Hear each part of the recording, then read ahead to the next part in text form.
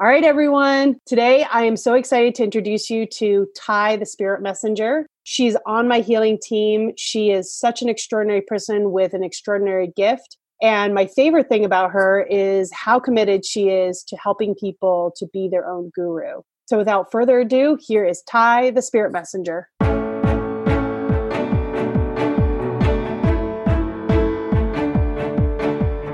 Welcome to the Affiliate Podcast. I'm your host, Amy Stark.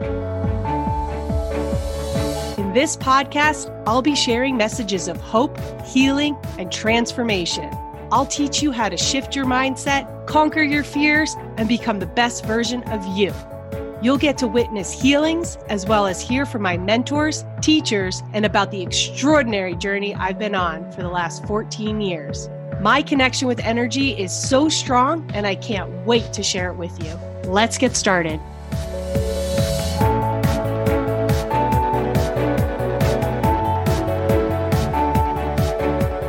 So this is Ty, and we are going to be talking about intuition and manifestation and her journey to becoming a healer. She's had an amazing journey. I have followed it for probably the last 2.5 years, and I really respect the work that you do. I think you're really talented. I think you're very passionate. I love the transformation that you can bring and your connection with spirit, but I also just love your solid connection with angels. So Thanks. yeah, your A-team, you call them, right? Yeah. Yeah. So we were just talking about how she has a energy signature that she was, I guess your guides were telling you about. Yeah. I've really been focusing on like my own frequency lately because I end up being kind of like the conduit or creating container for people, or I'm like the buoy, like I keep the buoyancy for them as they go through a transformation. And so the divine was showing me the other night, because we're unveiling some other stuff that I'm offering, I was shown that I've been given or unlocked or have access to my own signature coding that I can now basically like offer as a download or a frequency shift to other people. And it literally looks like a honeycomb. Awesome. Yes. So the thing that I just discovered recently was around honey is that if you take honey and you, like, it could be any kind of honey. This honey was actually from Costco, which is actually one of my favorite places because out here they have lots of organic stuff. I can go. Not a lot of sensitive people can go to Costco. I can stay focused. I can find what I need, and I love it. It just fills my soul. My son loves to go with me, and it's like our little place to go. But anyway, so the honey that we have is the organic honey that they have, and I just put it on a plate, and then what you do is it spreads out, right? And then you take a little bit of water and you put it on the top of it.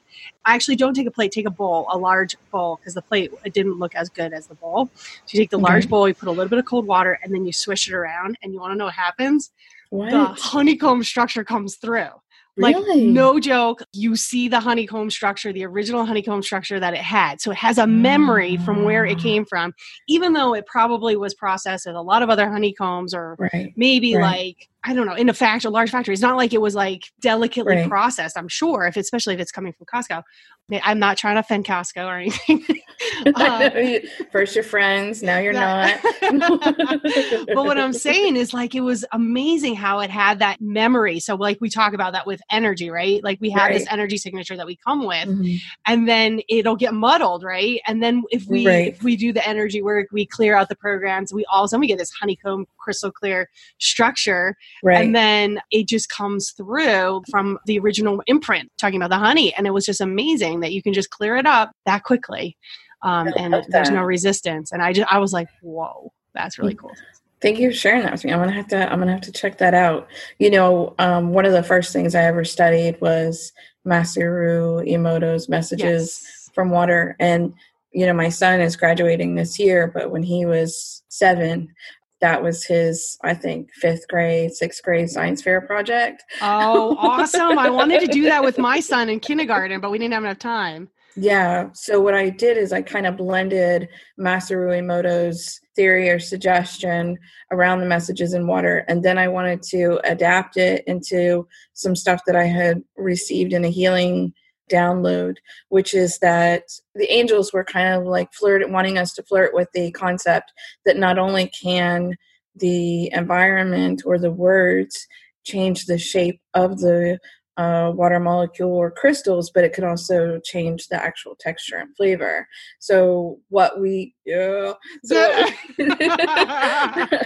what awesome. we did in our little controlled study for his science, totally pushed by mom. So I had to confess I was a parent that did a large portion of my son's science fair project. So we had a church with like over 100 people. We had 3 different containers of water. One spent a week at a biker bar. Another one spent a week in a church sanctuary, and the other one was just in a controlled environment with no influence. And where was that? My apartment. Excuse me, but I'm a scientist by nature. I need to know where the control was. It was so just if it's in like, your apartment, it wasn't exactly in a controlled environment, but that's cool. Okay. I didn't put any intent. There wasn't anything intentional. I kind of just put it in a space where it was safe and kind of absent from any intention. Right.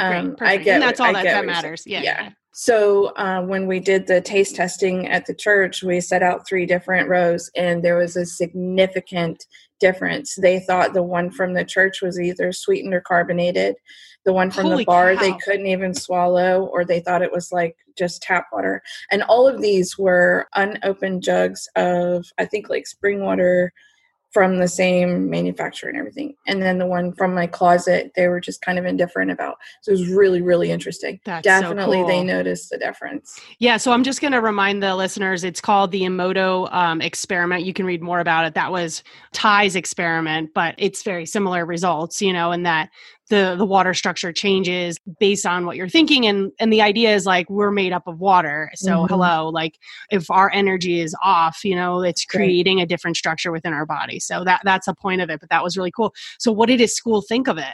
Well, I didn't go with him when he had to present the whole project.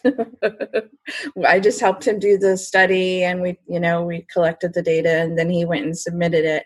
We weren't one of the finalists in the science fair. That is not cool.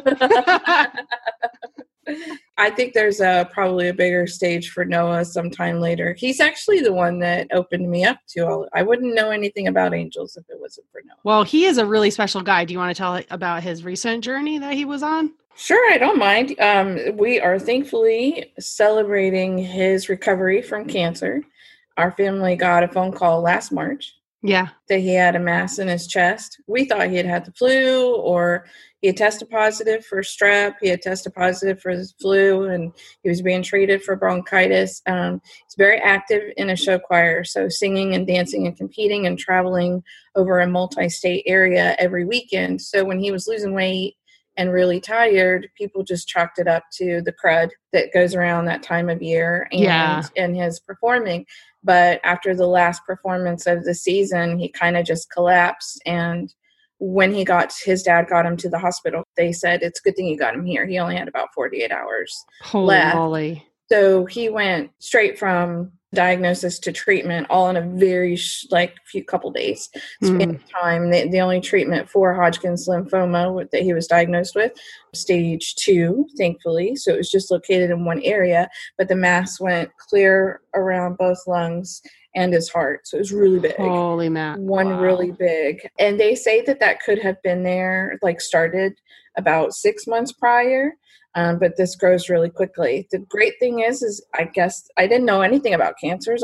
My children have been exceptionally healthy. I have 3 boys. Noah's the youngest. No broken bones. A little stitch here, a little blue there. But we had no health problems, thank God. So this was a huge backflip for me to learn about, blood cells in the body and all this stuff. So he did not handle chemo very well.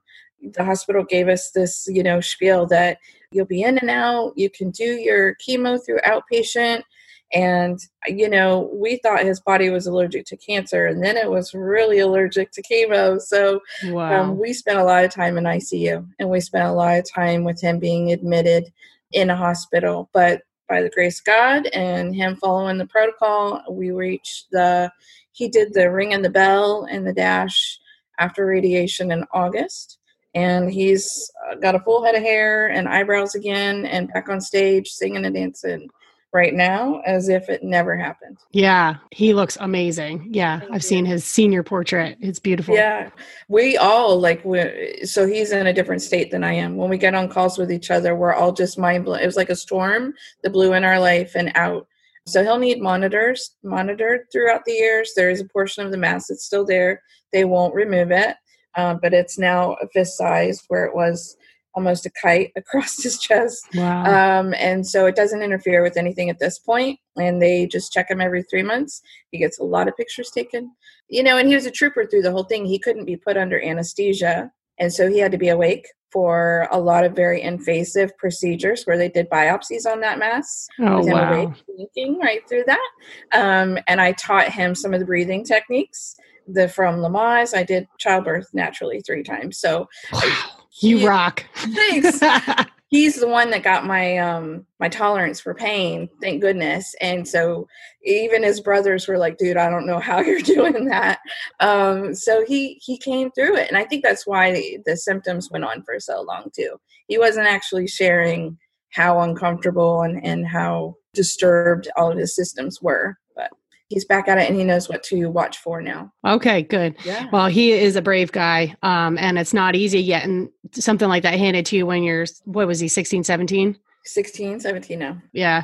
I tell you what, I broke my lower back when I was 16 and it was life-changing. Yeah. And so I was out of school for 9 months and it took 2 years to recover physically from it.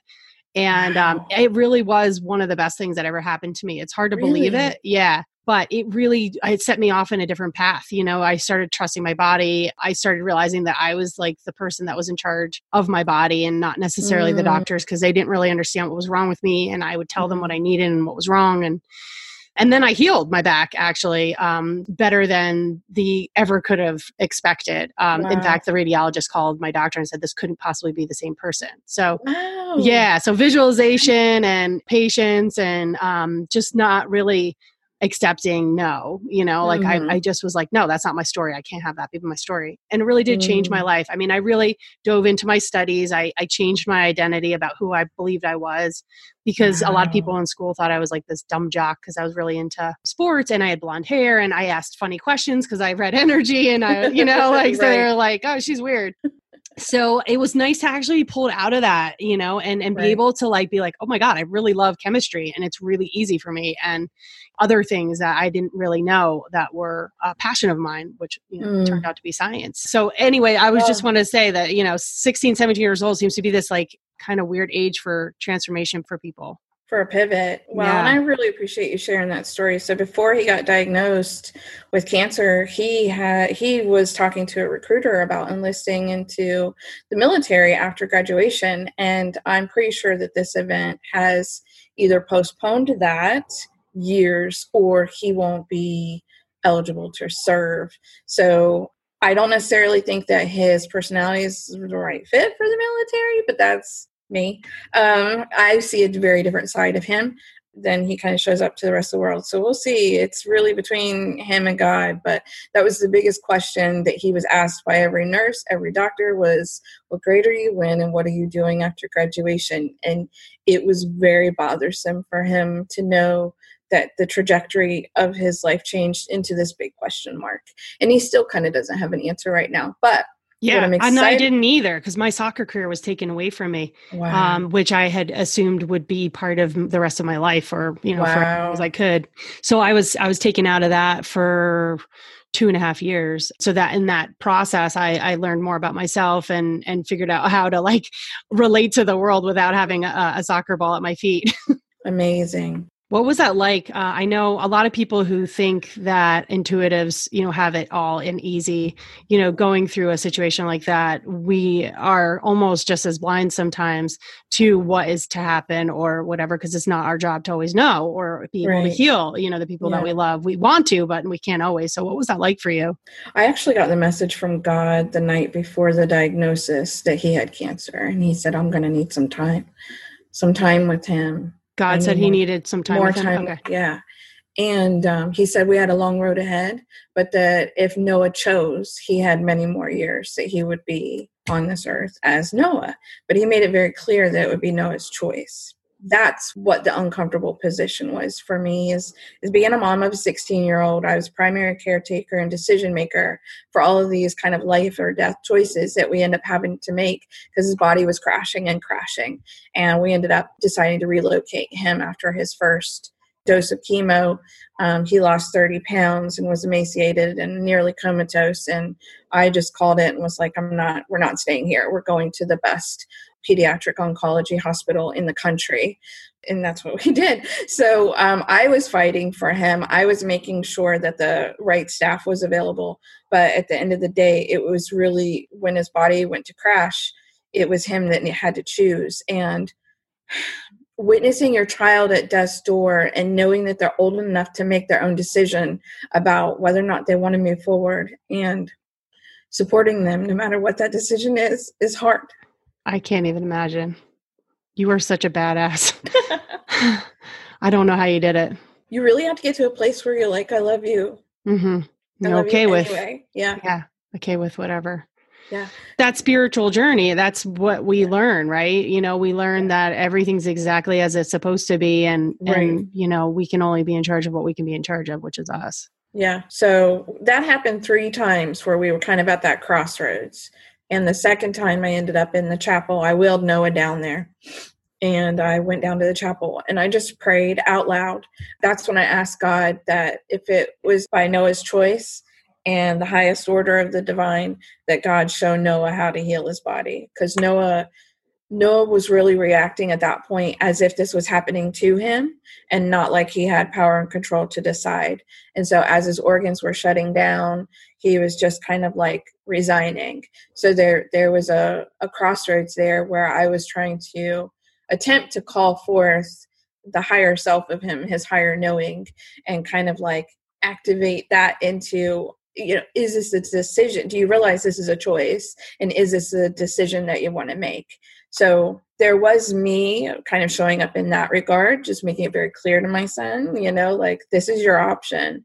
And, you got to do what you feel is best for you. So he had his own moments and spells of questioning what his purpose is on this planet. Why is he here? Is this a battle worth fighting? So I had to toe a steady line for him while he was in that wavering space. And I couldn't beg him to stay here for me. That wouldn't be enough. Right. That's not right. Right. Yeah. It's not fair. So I made sure I spent a little bit less time with him, not be overbearing, which you think a lot of moms would do the opposite, helicopter and try to keep them here. But that wasn't what I did. That wasn't what I was guided to do. And I didn't show up for my son as a healer at all that entire time. Wow. Well, I mean, giving him the space that is healing, right? Right. And letting go and saying, as much as I love you, this is your path. This is your choice. That's amazing. Yeah. Gosh, I mean, my kid didn't get off the bus yesterday and I panicked. He decided to convince the cooking class teacher that he was supposed to be there. And I went on a wild goose chase trying to find him. And I can't even imagine even a little. I mean, it was a little bit. I thought, oh my God, what happened? Like maybe I'll never see him again, Yeah. I can't even imagine what you went through for those months and months and months. It's over. No, and it turned out great. I mean, he's thriving, and I can't wait for him to go to New York City and go to a show. Has he ever been to a show, like a Broadway show? Oh my God. He's never been to New York City. Oh my God. He's going to love it. Pretty much been a small town kid. Denver is probably one of the biggest cities he's ever been to besides Cincinnati. We spent a lot of time in Cincinnati. If you need to know where the best oncology pediatric hospital is in Cincinnati. Okay. I didn't know that. Yeah. Thank you for sharing that. That is very difficult situation to be in. And thank you. So he was the one that kind of sparked my intuition, I guess you could say. He was a kid that used to play by himself and talk to himself, and we just let him do that. And when he got to be like 6 or 7, he started telling me about this lady visiting him, and she called herself his grandma, and she'd rub his back.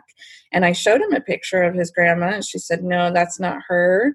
So then I didn't know who this lady was. And then I finally came across a picture of his grandmother when she was about 30 something. And he said, Mom, who's this?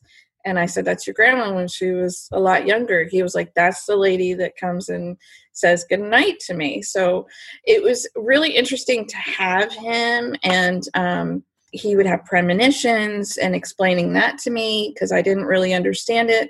I wasn't spiritually knowledgeable at all. So the more he was communicating things to me, I'm like, Noah, how long's this been going on? And he was like, the whole time. I'm like, why didn't you tell me before now? And he's like, I thought you knew. And I was like, how was I supposed to know? And he's like, you're my mom.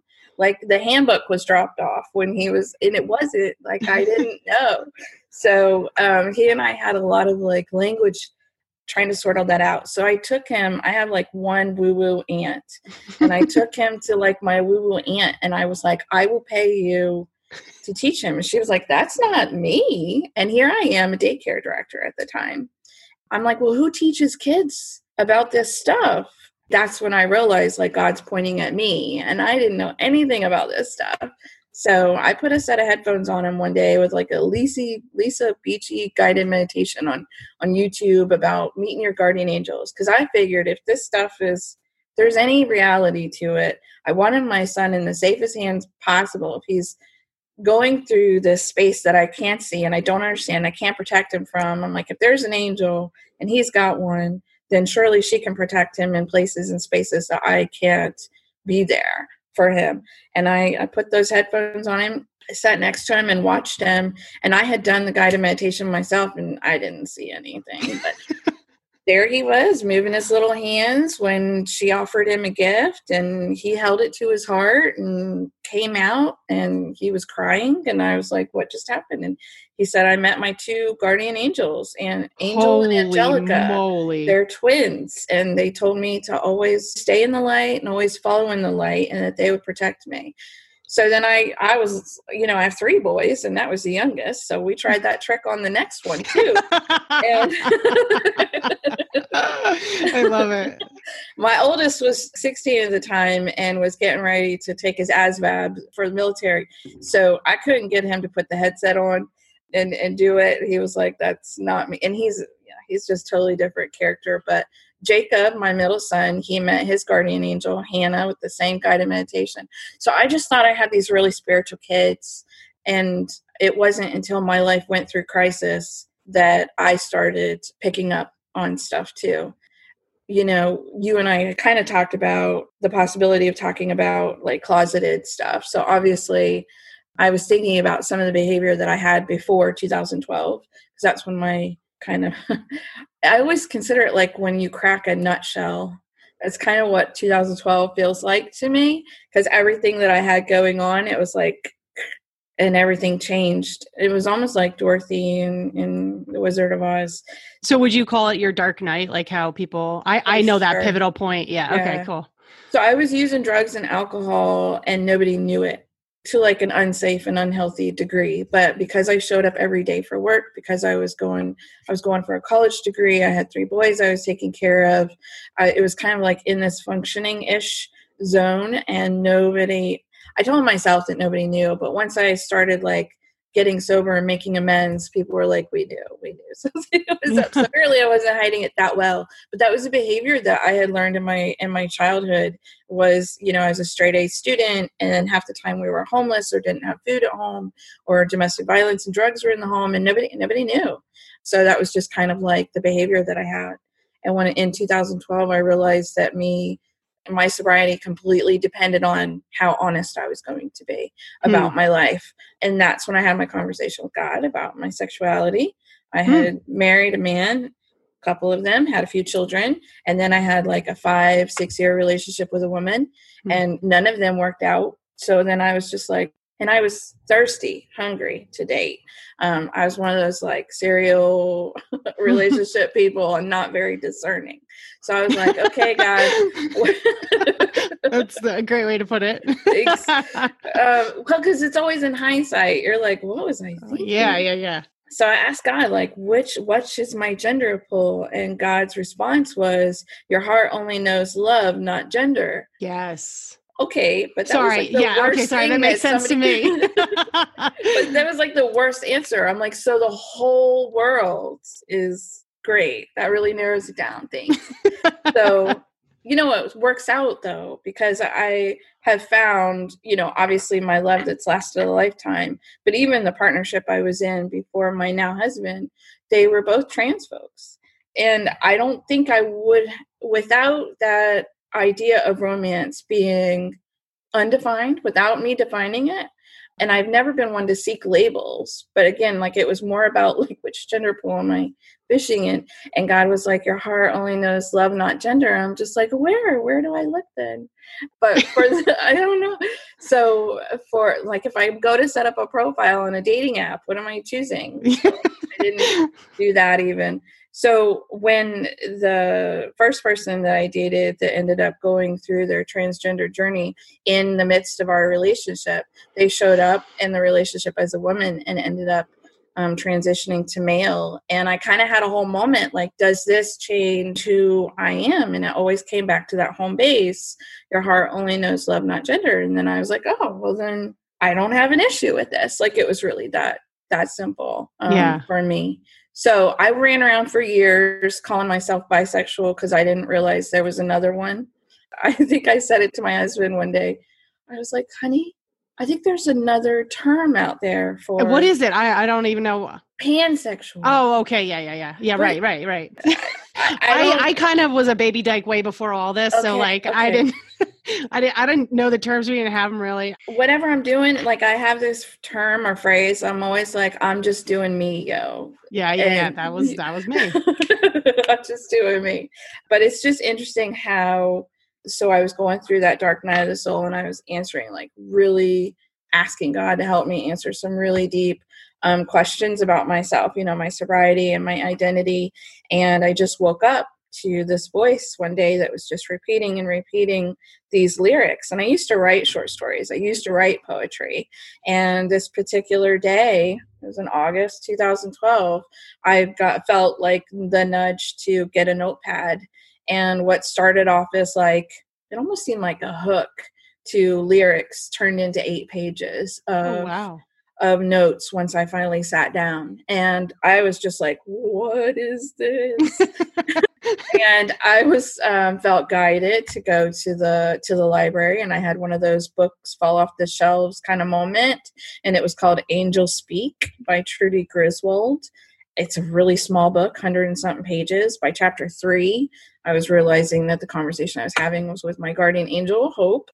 She and the Ascended Masters and the Divine have been teaching me ever since. And the majority of what I share, they don't nudge me to subscribe to other healers. I don't follow other channels. I'm rarely investing in other coaches.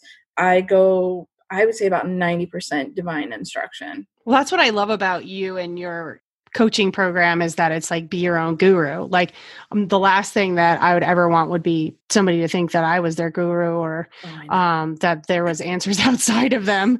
Talk about what'd you say? We're so fallible. I know, right? It's so much pressure and it's so confusing. And how would I know what they possibly need? I just help people move out what isn't theirs, that it's clearly not theirs, what's not serving them.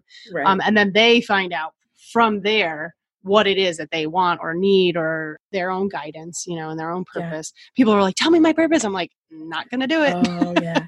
I was doing psychic readings for a while. Yeah. And that was literally one of the hottest topics. And the recipe to receiving that answer is to actually develop your own angelic or divine communication, because your A-team will guide you through the process of unveiling the highest and best opportunities and options for your soul in this lifetime on earth. I love teaching people how to do that. Yeah. So you're saying teaching people how to connect with their A-team, and then they will tell them, these are your options. Okay. I see what you're saying. Yeah. And I've worked with you, so I know what you're talking about as well. Yeah. The only other tool that I can use to help people is I do numerology profiles. And I didn't know that. Yeah. I love doing, because I was a skeptic to a lot of this stuff, and the numerology is science-based. So when I do a numerology profile on people, it tells me like what their strengths, talents, and capabilities are, what they'd be good at, what's in their heart, what they fantasize about. There's a lot that comes through in a numerology profile. So I'm just going to give you like a real quick tour through that. If somebody is undecided about their life purpose and the numbers show me that in this lifetime on earth, they would be really great as a teacher or performing some form of teaching, that's all I'm getting in a numerology profile. And a lot of people's interpretation about what teaching looks like, I mean, it could be anything from a blogger to a movie director to, a podcaster. Yeah. So in some ways, is that the like, big envelope, big reveal, or is it just another field of opportunity to play in? So it's interesting to do the numerology profiles. I like pairing them up for people with the sense that they should invest in me to teach them how to do divine communication or learn how to do it on their own. Because I think you never have to ask this, what is my purpose thing again. Right. Always in step to it. I totally agree. Yesterday, I was like thinking about how I was a teacher in New York City and teaching science and so left brain. And then here I am, considering myself a teacher. I mean, obviously I was connected to the quantum field and what we were going to wind up talking to. And that's why it was occurring to me.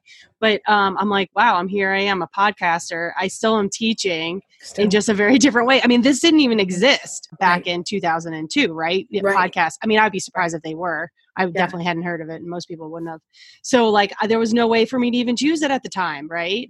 I wouldn't have known. And if, let's say a psychic said, you're going to be a podcaster, I'd be like, what the hell is that? Yeah. Back then. But if you keep staying true to your heart and you keep following the path and you keep doing what feels good, eventually it gets revealed. Yeah. So I stopped telling people like what was coming because I realized there's so many possibilities and really truly they can choose. They have choice and they can choose out of those specific realities if they want, right? So it's best always just to have your own connection and then you can check in whenever you need to, right? Yeah. And, something that Archangel Michael said to me, so, for years I was doing readings. I've been guided to take them off the table, just so you know. But Archangel Michael has said through me over and over and over to my clients also that if you feel that your soul purpose is to share something of value to a wider audience, that the best way to attain that wider audience and larger platform is to be as authentic about your story, about who you are, about why you're delivering, what it is you're delivering to the world. And he suggested that that's what kind of syncs us up to our highest potential in this lifetime, is that authenticity thing, and that it matters. And it sends its own like beacon and frequency out where people are drawn to it. And not only that, but the divine will actually push people into your sphere, knowing that you're coming from a very real, genuine, and authentic space. So there was a lot of people, because this authenticity switch happened right around, I think, like 2015, 16, where we were transitioning out of like the information and more into the transformation phase. Yeah. Yeah. Yeah. And so this is when everyone's really being called and activated, asked to be like more authentic, like walk your talk, be your embody your teachings, be your story. And it's so amazing. I don't know if you pay attention to the marketing, but that's all that they've been saying for the last 3-4 years. Who is it? Marketing experts will be like, be authentic, like tell your story. Like there's like 100 people that are out there teaching that.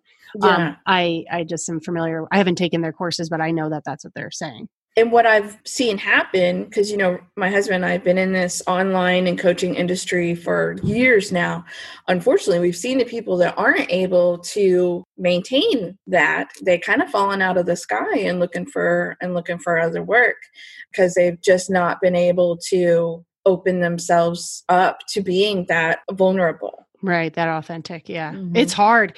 But you know what is interesting? I love that we're talking about this because that is the point of the podcast, is really for people to reveal their stories and as well mine. And for so many years, I have been afraid to say I'm a healer, I'm psychic, I'm a medium, I can talk to dead people, I can tell you what programs you're running. Like, it's weird. It's sorry. Here, I'm clearing my fifth chakra. Here you go. Yeah.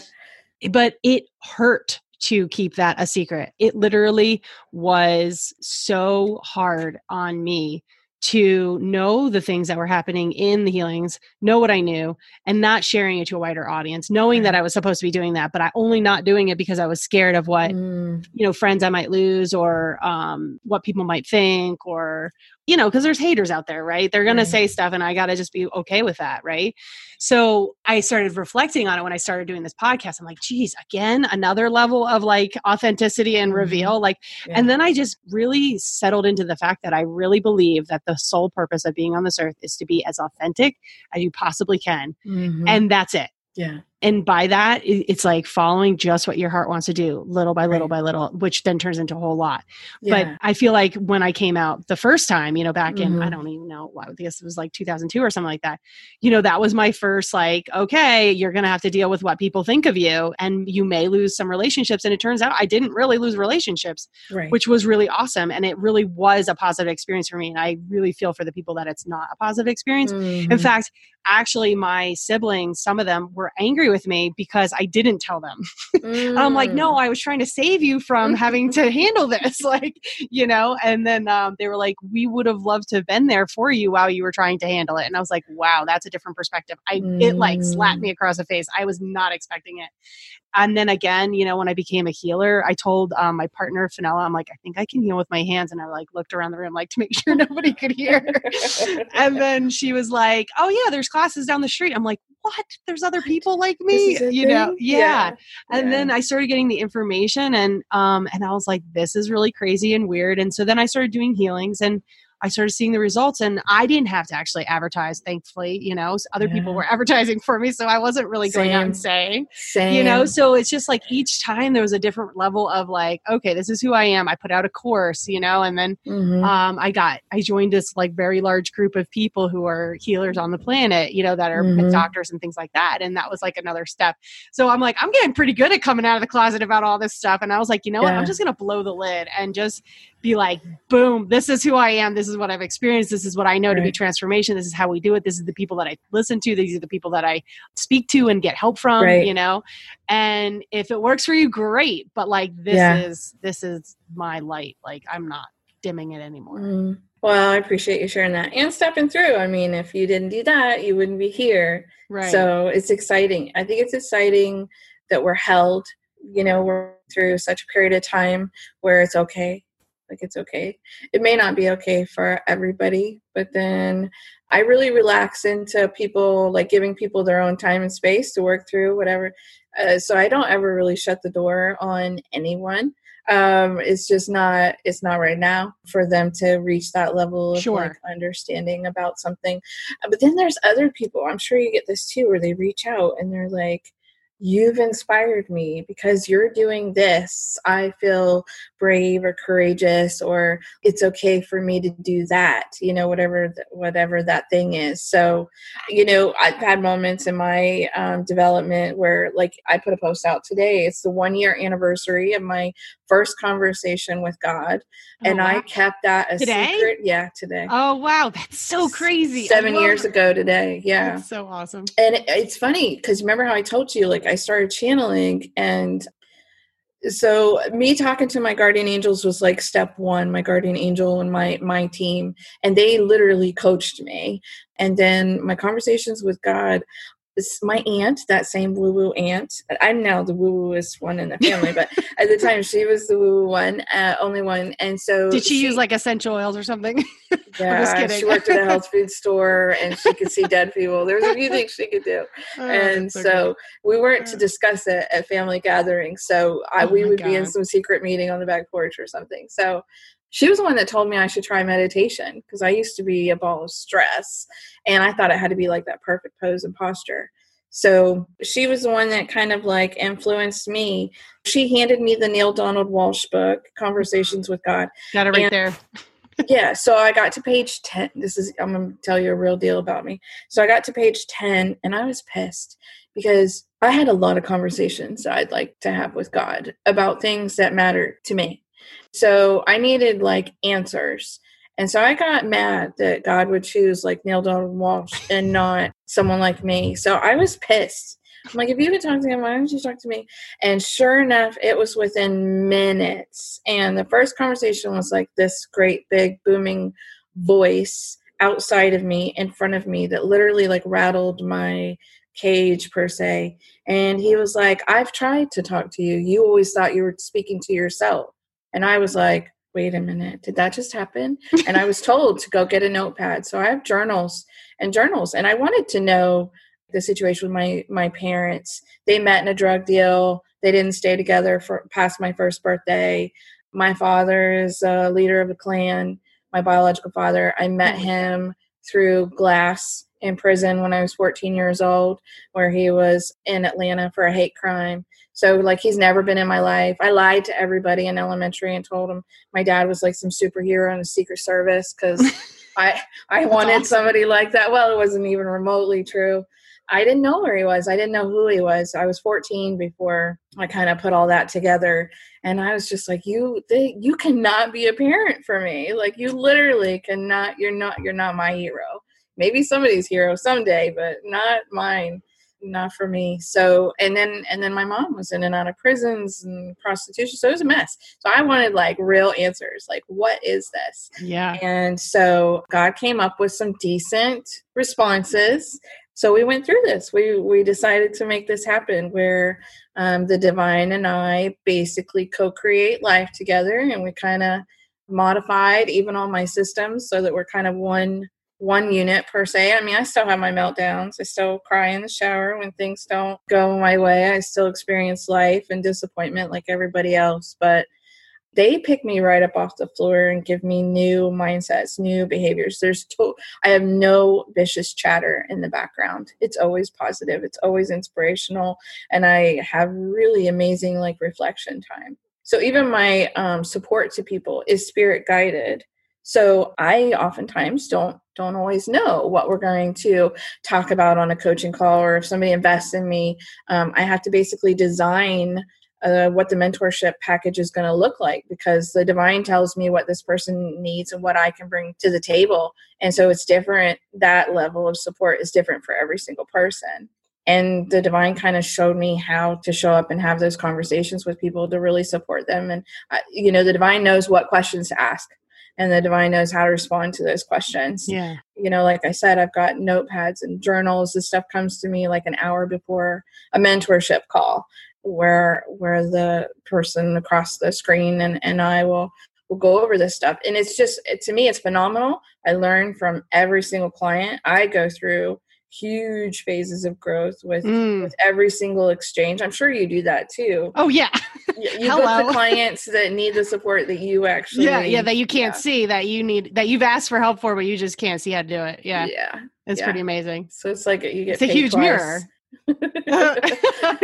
No escaping. No, right?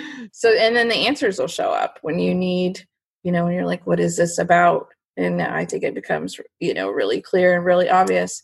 So Neale Donald Walsch is out there, but my belief is that anyone can do this with time and dedication and an interest. I think that we all have the capability to tap in and get the presence, get God on the phone, and ask the really hard and important questions, whether it's about, sexuality, gender, career, life purpose, romance, like all of it. Yeah.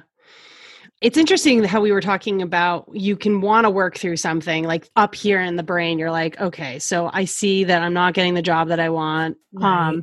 And they could even hire you. And then you or me, our goal is to tell them the truth, right? Right. And stay in authenticity and the guidance. And then some people sometimes don't want to receive that, right?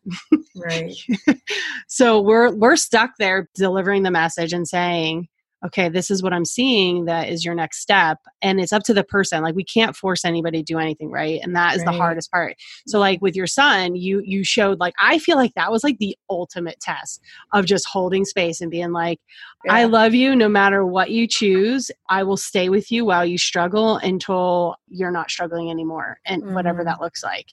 And it's hard because some people are like, I want to change. And then you're like, but you're not doing the work. Right. Yeah. And it's okay. But you but sometimes people need to be, sat with and held and know that they're going to be okay until they just make the decision to change themselves. I agree with you. And, Riley and I joined forces. My husband is a neuroscience expert guy, mindset coach. And when we met, we created a course that teaches people how to end their self-sabotage. Nobody wants to buy that course. Nobody. It's so funny. I was just listening to Russell Brand. He was talking about self-sabotage. That's interesting. Yeah. In my VIP packages, it's one of the main ingredients that Source would like to see in there. You know how many people buy that? Self-sabotage is so hard because it's huge. Yeah. It'll whack you anytime. Like it's like that thing that just comes up. Yeah, it's completely the embodiment, the presence of all your fears trying to protect you. Mm-hmm. It's your shadow or whatever. So to me, you don't get to experience the greatest life possible until you're willing to dance with your fears, to go a few rounds with your self-sabotage, because that's what's writing the script. That's your programming. Mm-hmm. And so when people come wait, let's slow down on that. Slow that down? Yeah, because you just referred to it as script, and that's what I call it too, like rewriting the script. So like what we're talking about is the programs that we have. So most of your brain is running off of these subconscious programmings that you picked up from the ages of 0 to 7. Mm-hmm. So you're not even really aware of what you're running, and you wind up running them 80 to 90% of the time. Isn't that correct? Yeah. And I'm going to actually invite you or ask you to allow me to explore that further because of the work that I do. This could be from this lifetime or any other. Right. So exactly. I also deal with trauma and residue from previous lifetimes for people. Absolutely. So they'll have traumas that make no sense for this lifetime. Right. Like they were in the Holocaust, or their parents had a business. This is one of the episodes that people listen to. Okay. Somebody's grandfather had a business and it was a passion project. And then he got really sick because he overworked himself. So following your passion actually equaled sickness. So like that was a program that she did not want to have. And we had to rewrite it and we had to release that information. And thankfully he showed up, the grandfather, to tell us about that. So we were able to rewrite the programs. But yeah, so you can have this trauma, and it can be from science. So from science, they think it could be as many as 70 generations, probably even more. It doesn't even matter. Right. Because they've seen it in animals like that reproduce. They'll have this maladaptive behavior, but they keep it because at one time it was very useful. I've worked with people around the Holocaust who followed their intuition and it was good for them, or heard their intuition and didn't, and then they had to sort that out, Yeah.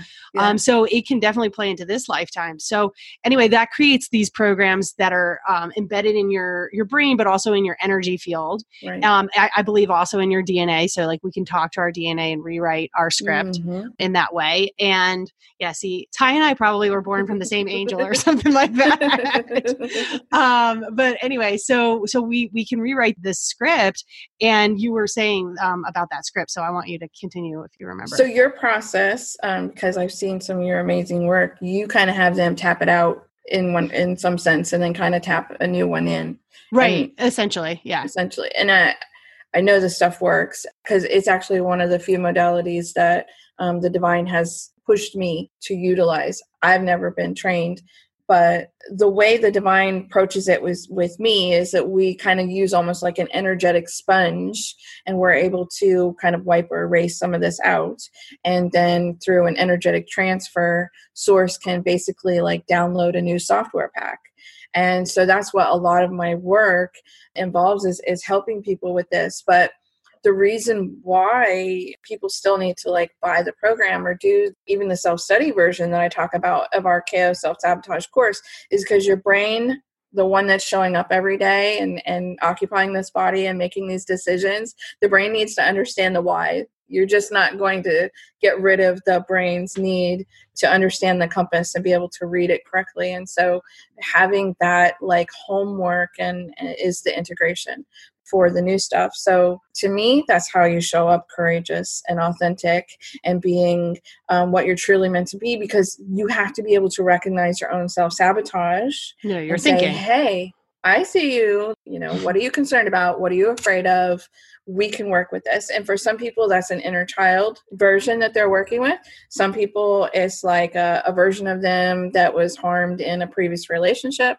And I'm going to go out on a big limb. I've even seen people who maybe were wealthy tycoons in a previous lifetime that abused a lot of people. Yep. And at this lifetime, they will literally sabotage every wealthy avenue or opportunity that comes to them. And they have no idea why. But the subconscious is telling them it's not safe.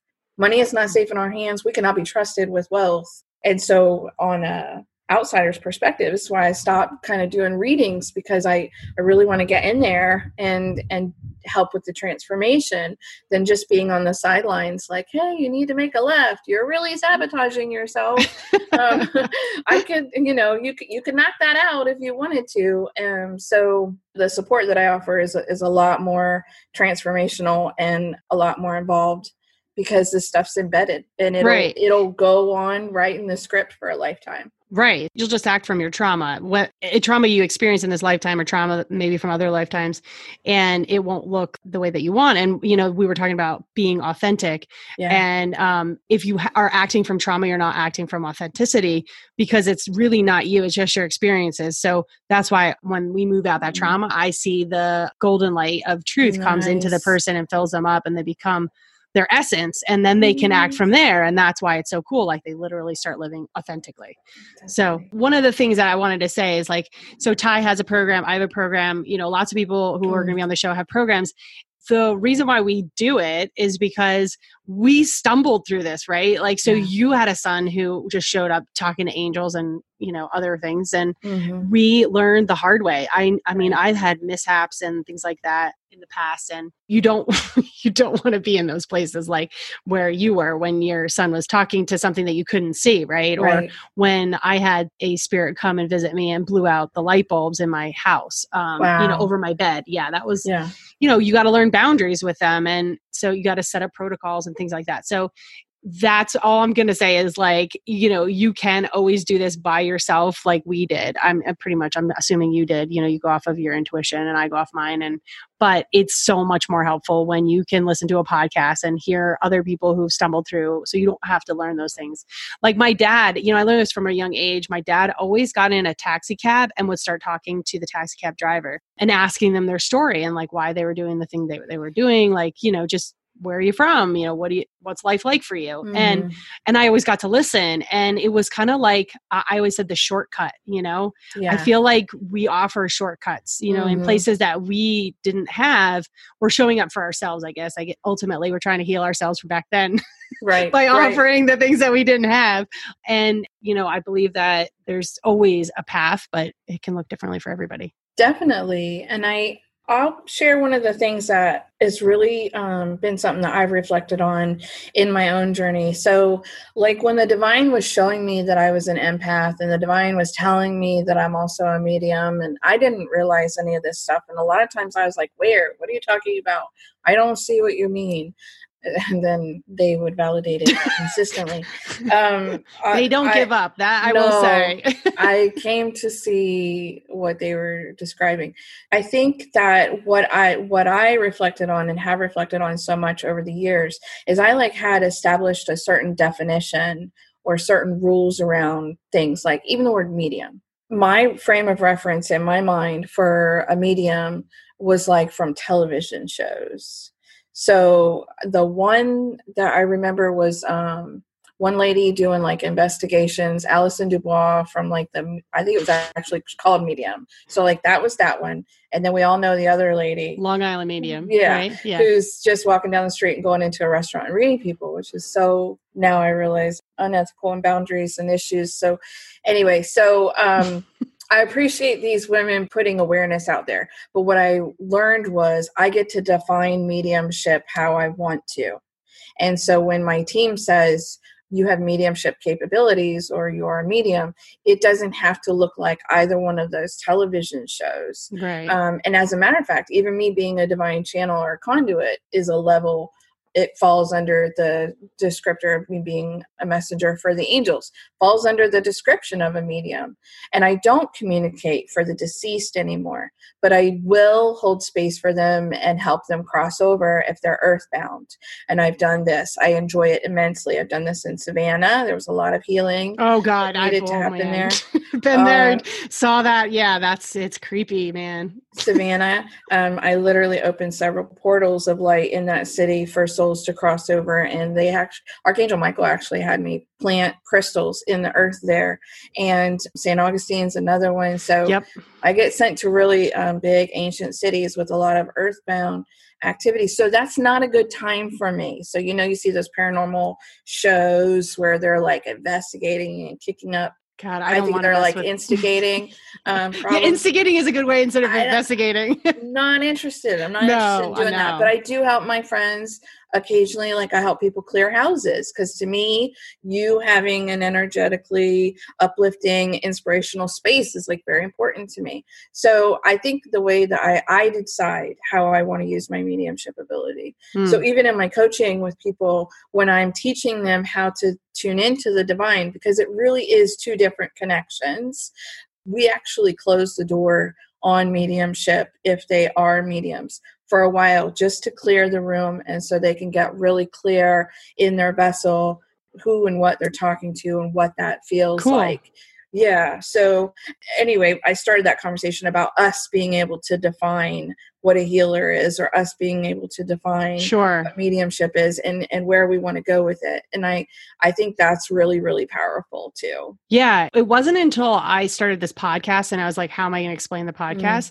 That I was like, wow, I haven't told anybody publicly that I'm a psychic, a medium, a healer, because of the connotations that come with it. And basically I defined it myself. It's basically, to me, it's all energy. And if my intent is to heal, I will access the things that I need to access in order to help the person to heal, to bring about awareness. So like I said, the woman's grandfather came in and told me about the program and a little bit about the trauma so I could explain it to her.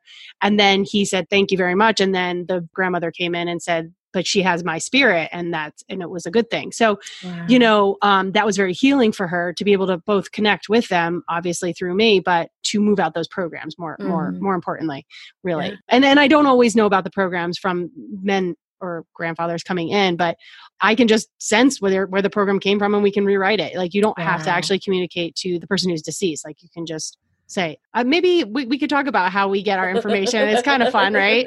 We all have our own protocol, right? Like I will see if it's part of the father side, it'll go to the left. If it's the mother, it'll go to the right. And then I can figure out, okay, so then who from there is this coming from? So then I ask questions further. But do you have any kind of system that you've developed?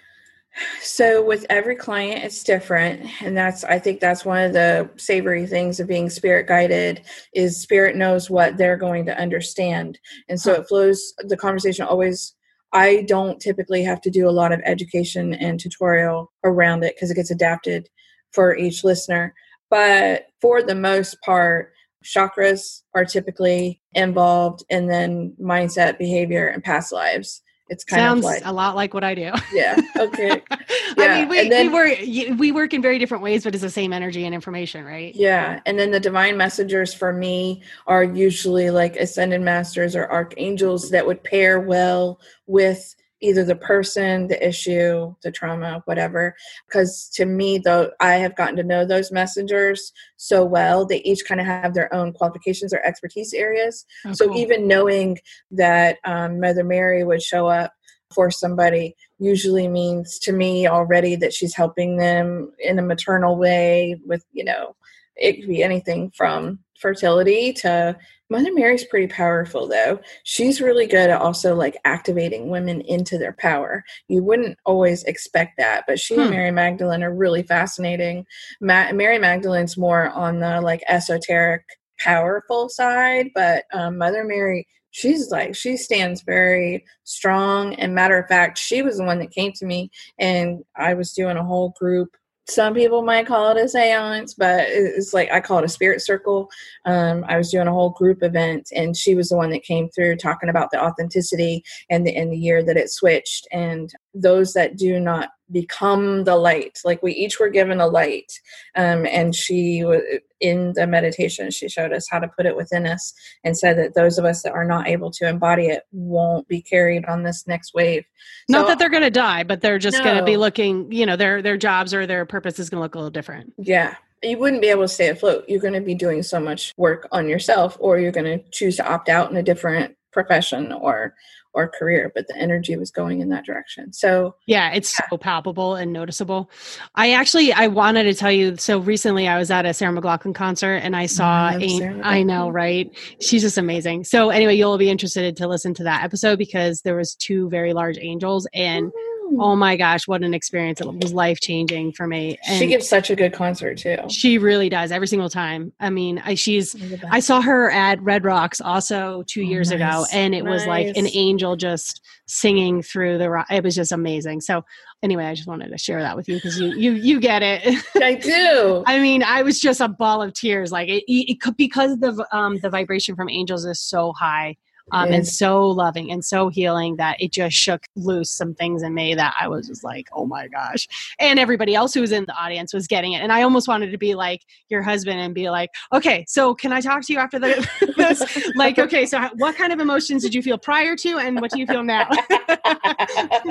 But I couldn't, but I went with a bunch of girls or women, I should say. And it was one friend out of that group that I was like, I sent her an email right away and I was like, oh my God, did you experience what I experienced? And she was like, totally saw that angel. But it was really cool. And she's like, everybody did get a healing. She's like, you could tell. Oh, that's awesome. Yeah. My team calls it like the pop.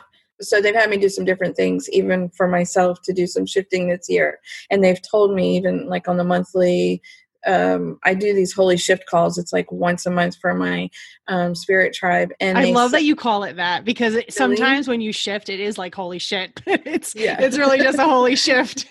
Riley actually named that. That's funny. And I used to call them spiritual support calls. He was like, no, honey. No, these are way bigger than that. Yeah. So I'm able to just activate people by them listening to the recordings, and I was told people were going to experience like a pop to some of that. So that's what they were telling me when you were explaining the audience to the concert, that there was the Yep. That's awesome. Yeah. One lady stood up, or actually probably, I think maybe it was like 3 stood up after I was having that emotional like breakdown. Mm-hmm. And I totally anticipated the entire audience standing up and like, just like in this applause, and other people didn't. And I was still crying and I was still like, wait, I'm confused about like everything that was going on. And she continued the show and I'm like, but you don't understand what just happened. And I'm like, she does know. I'm like, I got to find her, but I didn't, because then we all had to get together afterwards. But that's so awesome. Yeah. And I'm sure that's what it was happening was that pop. And what was really cool was, so the audience, was in a stadium seating, mm-hmm. and the reflection to the opposite side was all the angels that protect them. Wow. Yeah. So, and it was In the Arms of an Angel was the song. Yeah. And they kept being like, that's our song. Like, aww. It was so cute. It was like, we know like that she wrote that for us. And like, it was so cute. Anyway. Oh, I wish I could have been there. That sounds amazing. It was really transformational. So the divine spoke to me, I think it was like December. And I don't know if you were, you've heard me talk about it. I was part of like the wake up call that happened, or that wave of awakening that happened in 2012. I received a similar message recently, this recent December, that we're about to have another huge spiritual awakening. And last time around, it was a lot of people opening up to their intuition, their guidance, but the majority of the crowd were empaths that were kind of coming online to their sensitivities, because that's kind of phase 1 for a lot of people. Sure. Yeah. And so this 2020 spell, God said, we're rolling all that into intuition and then guidance with the A-teams is kind of this next wave. So how does that look to you, or how did it feel? Like what does that really mean?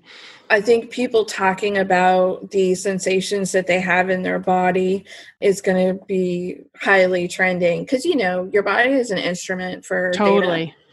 Yeah. And it's sending you signals of information all the time. And this is, I've been enjoying the workshop that I'm offering here in St. Pete, because I'm really just bringing it back to that simplest, intuition doesn't have to be all this airy fairy out there. It's literally signals that you're receiving in your body, and you learning the language to interpret those messages. So whether it's, goosebumps, hair raising, shivers, or that gut tightening, or, just a certainness in your heart. Some people it's a tightness in their throat, whatever.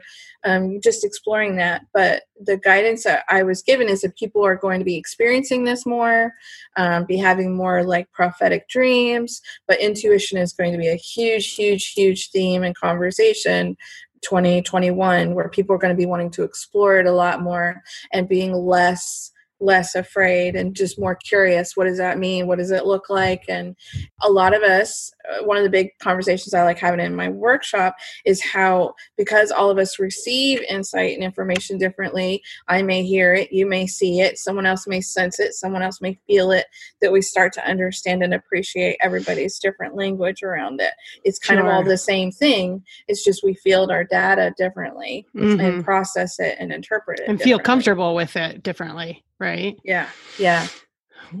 Well, we've had an epidemic of like dulling symptoms. And I think that it's starting to come to a head where it's like, you can't silence the symptoms. Like they will come out in a different way and it will look uglier. Yeah. So yeah, that makes a lot of sense. I mean, I've definitely obviously felt this huge shift, and I do feel like this podcast is a part of it, and what you're doing is a part of it, which is why I have you on it. Because we are people who are out there helping to support this change, because it's not easy when you start really tuning in and paying attention to your body. It can really hurt. And a lot of us, spend time checked out, right? Like you were doing drugs and alcohol. We all have our things that we do to check out because it can be too much, especially if we don't have tools. And like you said, you were a ball of stress, and I was a ball of stress, and I almost committed suicide because I couldn't handle it. Yeah. And thankfully, I found meditation, and little by little, I cleaned up my thoughts and my body, and got back on track. And then that's when everything started opening up in a way that I just wasn't expecting. Being a science teacher, it was the last thing really I was expecting. Yeah. I kind of just wanted to get healthy. I was like Operation Save Amy, and it worked. I hear you. I think for me, intuition ended my indecision. Yeah. I mean, what's right and what's not, right? You're laying there, and you're thinking about it, or sitting there thinking about it, and you're like, I know what I'm supposed to do. Like if you get out of your own way, that's what I wanted to say when you were talking about self-sabotage. Self-sabotage. Yeah. Right. When you're talking about self-sabotage, it's for me, because I've done so much meditation and thought thinking. I don't even know how to thinking about my thoughts. Yeah. I almost flip outside of my body, and I look at myself, and I hold the space. I can see that I'm doing that. Like I'm holding the space, being like, okay, you have a choice here. You could either step forward in the fear and the programs, or you can change the programs. You know how to do that. It's your choice. Like, are you up for it? Honestly, not everybody's always up for it. I'm not always up for it. Like, I'm like, no, that program's working fine right now. Like, I don't feel like changing that. Like, I don't feel like making the decision or doing the work. And that's okay. I mean, most of the time I do make that choice, and I often make too many choices too fast, and then I move too fast, and then I go into a growth period. But, you can do it however you want. Like you can have that moment where you look at your thinking. And that's what I was saying. Russell Brand had released something on self-sabotage and how important thinking about your thinking is, and recognizing that that's not real. Like that is your choice to either keep it or change it. And honestly, what you're describing, which is wonderful that you're able to do that, but you would have to be somebody that is really capable of being a wonderful mom and a teacher to yourself. Right. That's a good point. I mean, you basically put yourself in the position that I did with my son when he was going through his thing. It's like, what do you want to choose? I'm here to support you. You could do this, you could do that. And so I think for a lot of the beautiful beings that we are involved with, I think a lot of times there's so much trauma there that they're not quite ready to pivot outside of themselves and kind of look at it. So I think sometimes you and I probably run interference to say, hey, this is what I see. This is what I'm looking at. Always our goal, I think, is to put the reins back into their hands, right?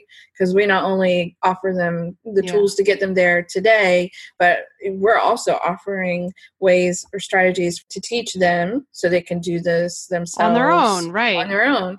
And I would love to put myself out of work by everyone, learning how to communicate with their A team or get guidance for themselves. Like, I would be super happy to not need to show up for work, or the indecision was now confident decisions, I would love I that. get it. It's interesting because a lot of people don't understand what that's like to really just have so much love for other people and what they're going through, that you're okay with them not needing you, that's what you want, is them to be so totally self-sufficient and be able to handle their things as they come up. And that's one of my clients I was speaking with on the podcast, or former clients, I should say. And she was like, we were not happy, meaning her friends who also saw me, that you're doing the podcast. And I was like, she's like, I think the right answer I was supposed to say was, I'm really happy for you. And she's like, we are, but we're also going to miss you. And she's like, but then we realize that we're ready to be out of the nest. Like, we're ready to be our own nest and make our own life, and not have somebody reflecting back to us what we need to work on. Like, we can do it now. We can find that, thing in us that's not in alignment. Right. And she's like, we wouldn't have done it. You wouldn't have kicked us out if we weren't ready. And so I thought that was really sweet. There is that. But also, I think people, if you reflect back on your journey, if you ever did have a mentor or somebody that was supporting you, if they hadn't let go of the reins or hand them off to you, would you be where you are right now? Would you have found your own way? No. So that's something I'm really passionate about. We have so many. I think it's important to know when it's in our best interests to sign on with somebody for mentorship or healing or coaching or whatever for that kind of intervention and support. But I think it's also important to trust that at some point this will come to an end, and it's for your highest and best good, so that you can kind of go on to your next endeavor or your next whatever you're embodying and becoming next. Because you and I are really just like a pit stop for people, that's a good journey of life. Yeah, like, on the 500 laps that they've got to do. I'm here to, support you, give you a tune-up and maybe some tools to get through the next few legs, for the outcome that you desire or wish to see, So I'm going to give you some training and some support. But ultimately, the result is you modifying, you taking this and doing something even bigger, even better, or your own thing with it. So I'm grateful to you for not standing in their way and allowing them to carry on with their journey, whatever that next stop's supposed to be. That's exciting. I always tell them I don't want to be wanted for my whole life, like by you. There's too many people to help. Like, you're good. You've got the stuff. I need to go help the people who have no clue what to do, and show them the things that they can be doing for themselves. So anyway, it was so great to have you on. Thank You're you. so wonderful, and you're such a ball of bright light, and I love seeing you and meeting you, and I'm so glad our paths crossed. I'm sure it's a different vibration. Yeah, they say that what is it? Your vibe attracts your tribe. Yeah. Yeah. So I'm grateful too. I'm excited you were in our Facebook community back in October sharing your awesomeness. So thank you. Yeah, we'll have to hit the replay on that. When you tell me this will be ready, I'll remind everyone of the good stuff you were doing too. Awesome. Thank you.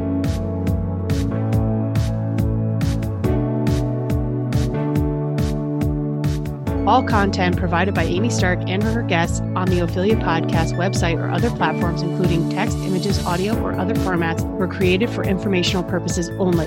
Always seek the advice of a physician or qualified health provider with any questions you may have regarding a medical condition. Amy Stark is not a doctor or a therapist.